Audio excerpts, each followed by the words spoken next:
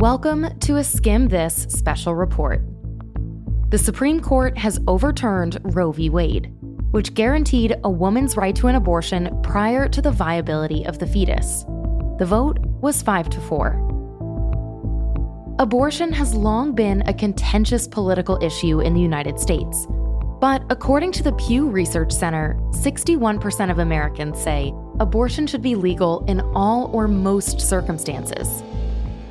And abortion is an issue that affects a lot of the population. According to one study, nearly 1 in 4 women in the United States will have an abortion by the age of 45. Now, this monumental decision, which we got a preview of in May, has set off shockwaves in the United States. People have been guaranteed the right to an abortion for almost 50 years, and this is a groundbreaking reversal of a constitutional right. In the wake of this decision, pro-abortion rights people in this country are scared, nervous, and uncertain about what the future holds, while anti-abortion groups are celebrating a long-fought battle to strip away abortion access in this country. Today, we're going to break down what we learned from the court ruling and what happens next. First, let's talk about that decision. Here to help are 2 legal experts and friends of the show, Seema Mohapatra and Caroline Polisi. Mohapatra is a professor at Southern Methodist University's Dedman School of Law, and Polisi is a lecturer in law at Columbia University. Polisi told us, the final decision we got today, written by Justice Samuel Alito, was basically a mirror image of the leaked draft we got a peek of last month. Basically, the majority repeated what they had said in the leaked opinion, which was that Roe, when it was decided over 50 years ago, was a badly reasoned decision, and that this idea that there's a right to an abortion in the Constitution based on a right to privacy is wrong and was wrong then, and now it is being overturned. As a reminder, the argument from the majority here is basically that because abortion wasn't mentioned in the Constitution, it shouldn't be a constitutionally protected right.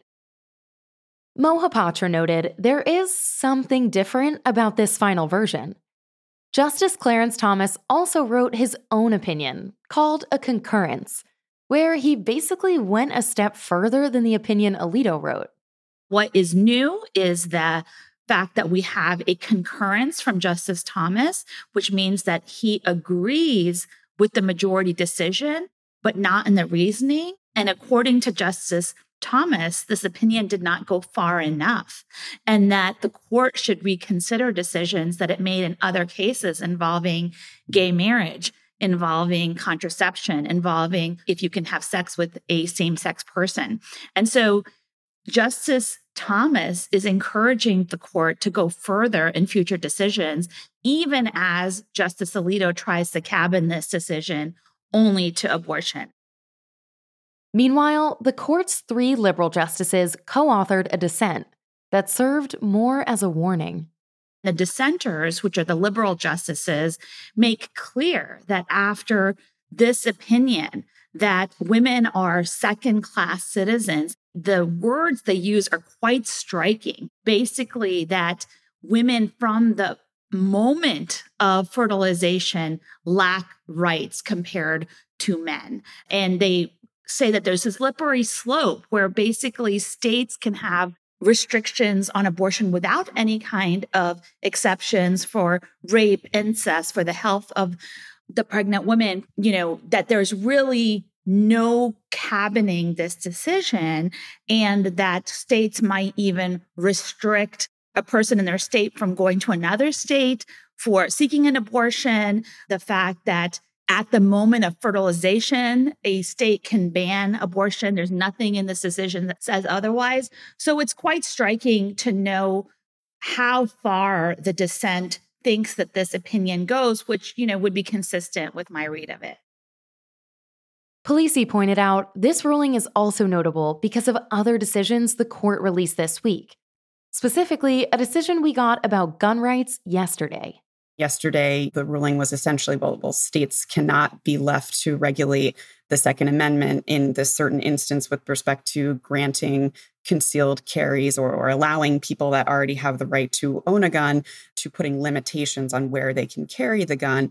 And then, fast forward to today when the court is essentially saying, we're not going to be the ones to uphold a constitutional right at a federal level. It has to go to the states. The difference, obviously, is that the Supreme Court identifies and acknowledges the Second Amendment as, being a constitutional right, the right to bear arms. And here they are essentially saying that there is no constitutional right to have an abortion. So if you're seeing people on your Instagram feed say that guns have more rights than women, that is why. Okay, so what happens next? Big picture, abortion has gone from being a federally guaranteed right to one that's up to individual states.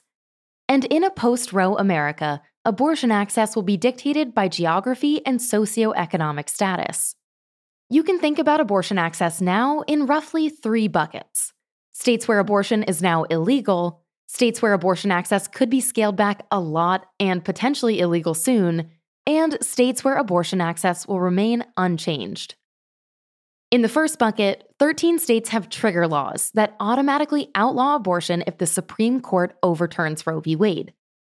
Those states include Arkansas, Idaho, Kentucky, Louisiana, Mississippi, Missouri, North Dakota, South Dakota, Tennessee, Utah, Texas, Oklahoma, and Wyoming. So in those states, abortion will be illegal within days. And the punishments for providers who still perform abortions are varied, from fines to prison time. In total, up to 26 states, which includes about half the population of women of reproductive age, have laws restricting or banning abortion. Meanwhile, 16 states, including California, Illinois, New York, Colorado, and Vermont, are protecting the right to an abortion. And some of those states have also recently passed new measures that would strengthen abortion protections. Like in Connecticut and Washington, where legislation protects abortion providers and patients from out-of-state laws.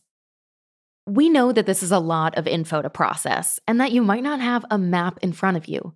We'll leave a link to the complete skim guide on where access has changed in our show notes. Zooming out, the new reality is this. Many people who could receive an abortion yesterday in their state can't today. And that may result in more forced pregnancies and unsafe abortions.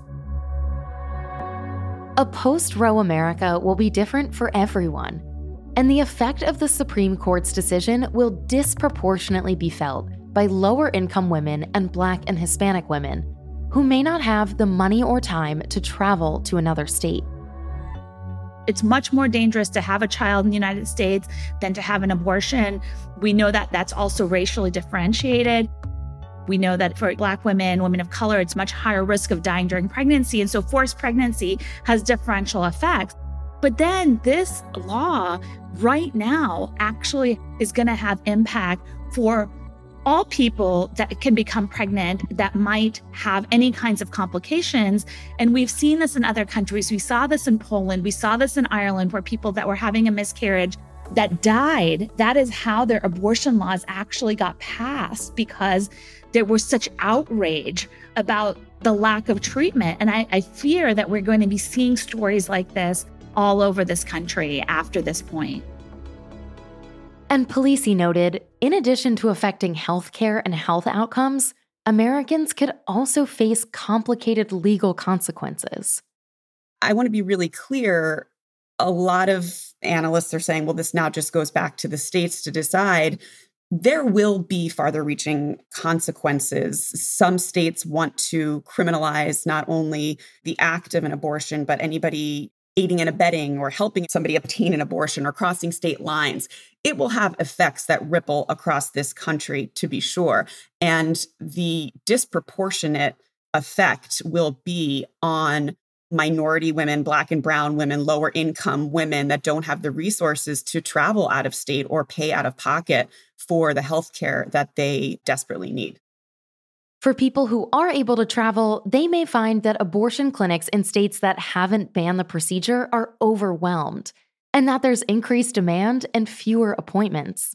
Though we'll also point out, clinics in those states have been preparing for this moment and are staffing up. Another abortion option that may become more popular in the wake of this decision is medication abortion, which you might know as the abortion pill method. Medication abortions accounted for more than half of the abortions in the US in 2020, and people can get those pills from a medical professional or a telehealth company. Conservative states have tried to crack down on the use of abortion pills, but some experts say that may not be so easy, even post-Roe. These pills can get mailed to individuals from out of state or out of the country, and can be harder to track, so medication abortion may become a more popular extra-legal option. It's hard to predict how many ripple effects this decision will have. But it's safe to say it'll impact everything from the economy to health outcomes in this country. And it also leaves other rights vulnerable, like contraception, fertility options, marriage rights, and more. Because, according to our experts, the court isn't sticking to precedent, so now nothing is off the table. This essentially eviscerated not only the right to an abortion, but, Thomas wrote a concurrence that made it very clear that he would like to see other substantive due process rights be on the chopping block as well. And make no mistake about it, this is not the end of this legal argument. We call it a slippery slope. It really is at this point. The right to contraception, recognized in Griswold versus Connecticut, that grows out of the same jurisprudence as this right to privacy, as we saw in Roe v. Wade, same-sex marriage, LGBTQ rights. All of these things now are really at issue, and we will see a slew of litigation in the upcoming years. Following this decision, more people will also likely be talking about what role the Supreme Court should be playing in our lives. We have 5 people that were able to make the decision.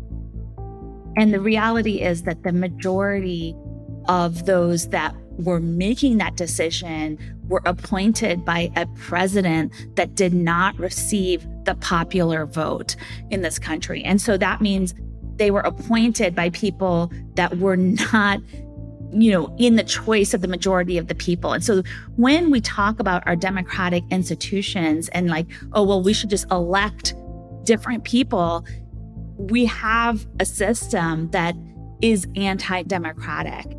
And we have a system where in so many states, things are so gerrymandered that even if you vote, the majority of the people's opinion is not what's going to be necessarily deciding what happens. And we know the majority of the United States is in support of some kind of abortion, including in red states. However, that is not reflected at all. This day and this decision has brought up a lot of different emotions for people. But Mohapatra reminded us the fight for abortion rights is far from over, even if it may feel like an uphill battle. I think that this might wake up the public in knowing that things that they might have taken for granted are not guaranteed, and people might be more politically engaged, because anybody that's shocked by this opinion should not be. Remember, the people that were seeking to overturn abortion access have tried for 50 years. Unfortunately, in order to restore access to these rights, that might be how long we're looking at as well. With one 213-page document, America is fundamentally different now.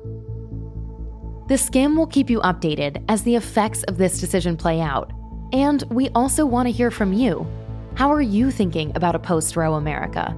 Call and leave us a voicemail at 929-266-4381. Skim This will be back in your feed again next Thursday.